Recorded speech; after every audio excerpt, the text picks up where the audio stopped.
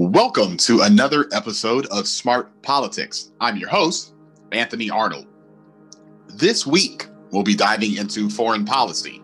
We're going to examine a recent military incident and see if the way it was handled served our country's best interest.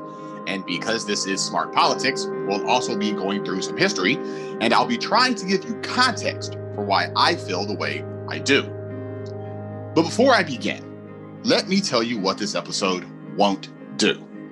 I'm not going to talk about the financial cost of war. I'm not going to say that we have to choose between a vigorous foreign policy and a commitment to handling our domestic issues, because I don't think it's true.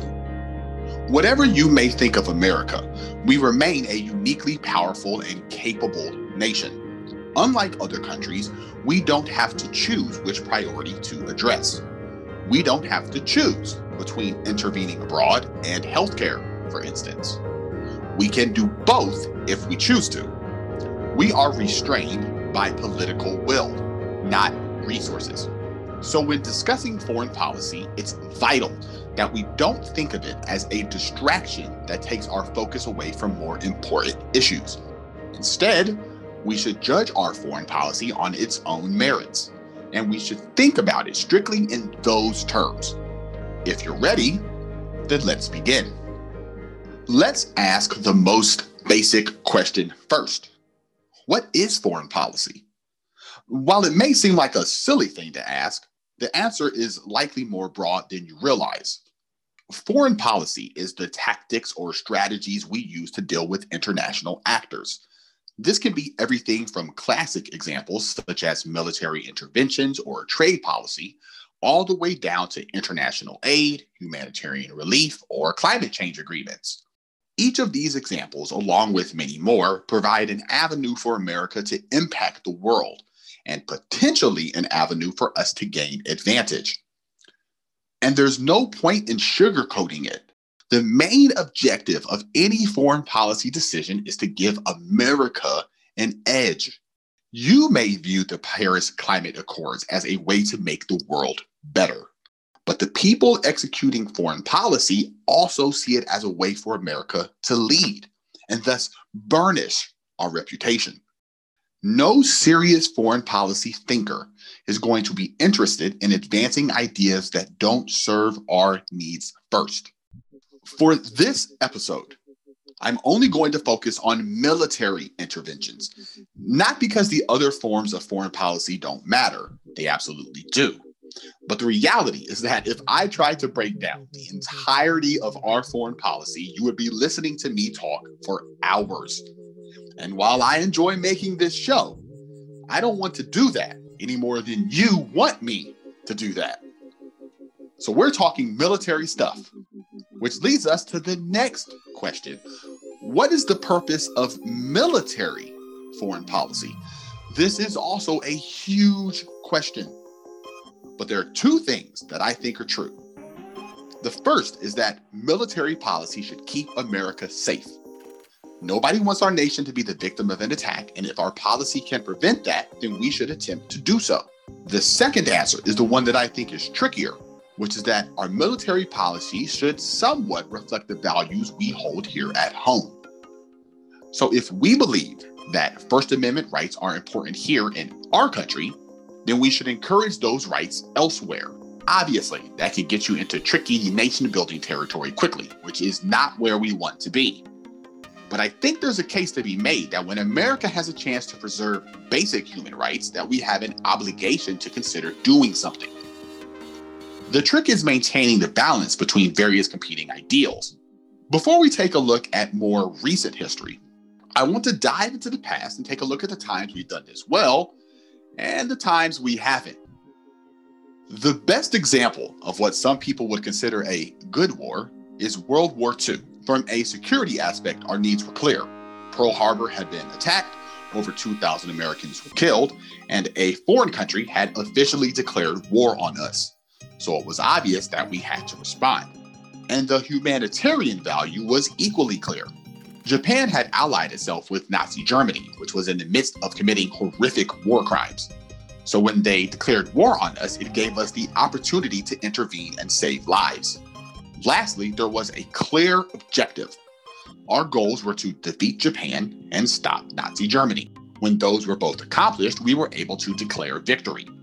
From a foreign policy perspective, this represents the best possible scenario.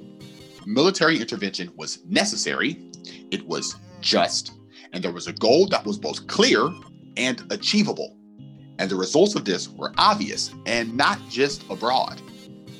World War II had a galvanizing effect on American society.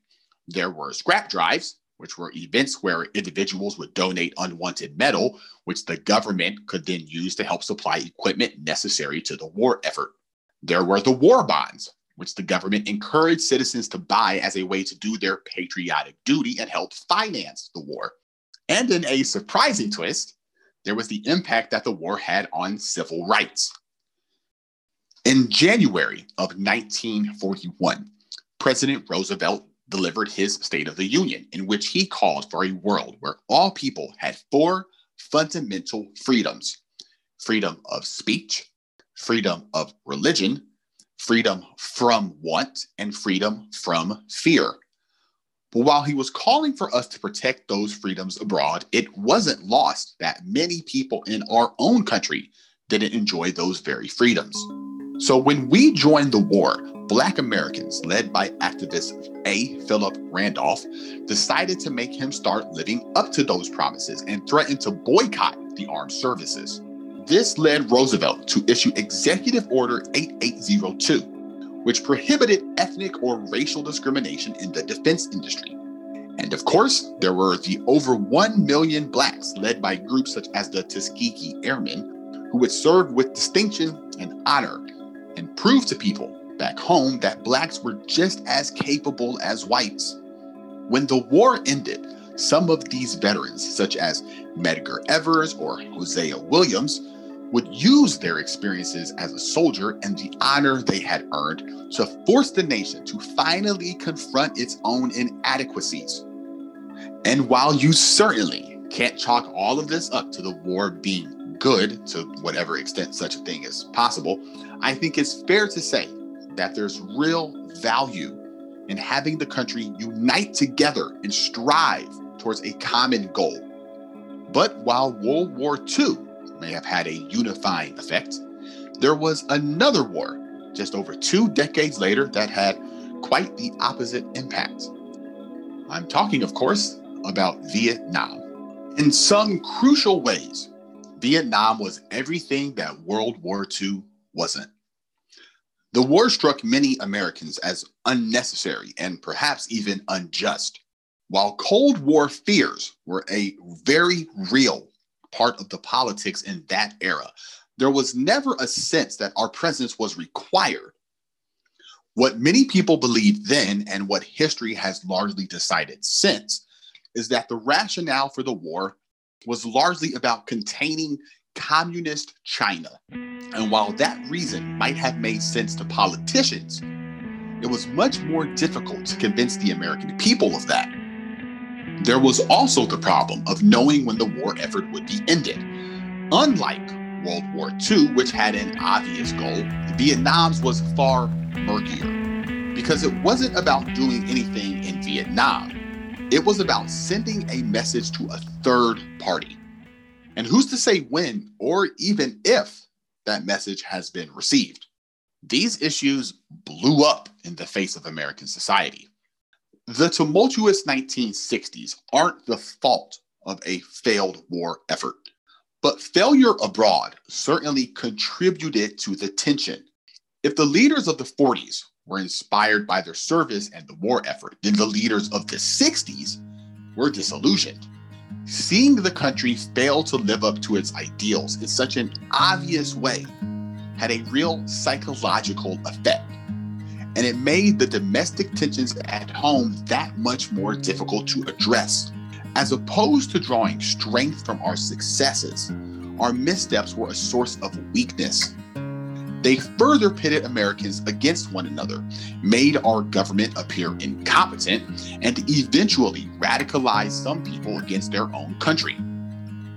So what lessons should we take from these examples? At its best, military intervention can inspire. It can generate a sense of healthy pride in people, not the irrational nationalism that can lead to a feeling of superiority, but the kind of pride that causes citizens to believe the country is capable of great things. The kind of pride that can fill us with confidence and even unity. And while I certainly don't want to overstate the case, I do want to emphasize this point. Americans largely root for America. It's the reason why the Olympics can generate a feeling of accomplishment, even in those of us who have nothing to do with the competition. Seeing your country succeed feels good. And a functional military policy can and should be a part of that. So turning our eyes to the present, let's ask a more specific pair of questions. Why are we pursuing our current goals in the Middle East? And are we pursuing those goals in a way that makes us feel proud? The incident that I'm specifically referring to is the Biden administration's recent bombing of Iranian targets in Syria. The rationale that we've been given is that this was an act of self-defense. But we don't, and frankly shouldn't, accept that explanation. After nearly 20 years of wide-ranging military action, it's virtually impossible to figure out who's the aggressor and who's the defender anymore. The various sides have all spilled so much blood that if you start tracking who's caused harm to who, then you'll end up tying yourself into knots. Instead, we should ask the classic question. Does this act make us safer? After all, that was the impetus for us getting involved in the region in the first place. And on that front, I think the answer is still no. While we shouldn't be naive about the reality that there are undoubtedly still those in the region who would relish the chance to do us harm, it's difficult to see how a drone strike in Syria targeting Iranians keeps Americans at home safer. And if American service people are in such grave danger, then the simplest solution to that problem is to bring them home, not expose them to greater danger via increased action. Of course, there's the second explanation given, which is that this is part of a strategy aimed at containing Iran. But how exactly does that benefit us? If Iran's neighbors have a problem with them, then perhaps they should be tasked with doing something about it. Increasingly, it seems as if the United States military is being asked to solve the problems of everybody else with little consideration as to how that helps us. And I know what some people would say, that it's too complicated to understand, or that the world can't be broken down in such black and white ways. That military strategy is a game of chess, that only the most advanced players can understand the board. But I think those people are wrong, and I think their errors answer the second question. It's hard to feel pride for something that nobody can explain to us. For nearly 2 decades, Americans have been fed an ever-shifting set of justifications. At first, it was in retaliation to 9/11, and we were going to get bin Laden. Then it was about stopping Saddam and getting his weapons of mass destruction. That was followed up with rhetoric about the need to promote democracy. It then shifted to broader calls to fight terrorism wherever it happened. And now those calls have been joined by calls to stop Iran, a logic that we briefly considered extending to North Korea. I hear all of this, and I think about the words of General Norman Schwarzkopf. He was the leader of all the forces involved in the Gulf War. In 1992, he gave an interview while promoting his biography. And while the entire book is worth your time, there's always been one part of the interview and book that stuck with me. This was a little over a year after the end of the Gulf War, and he was defending the decision to leave Iraq, even though many people had wanted us to essentially occupy the country. He said, had we taken all of Iraq, we would have been like the dinosaur in the tar pit. We would still be there.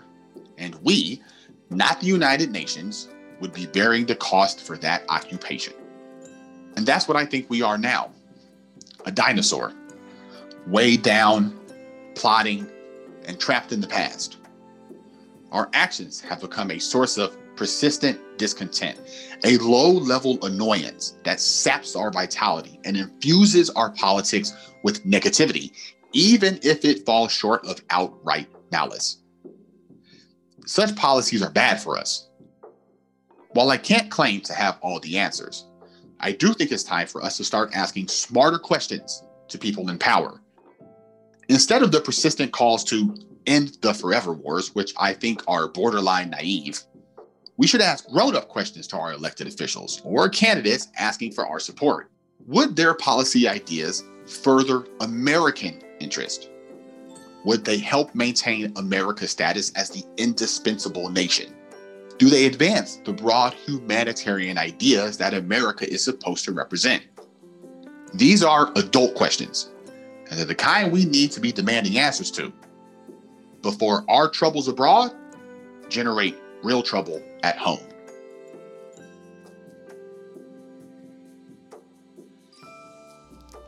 This podcast has been brought to you by Pointcast News. Thank you for listening.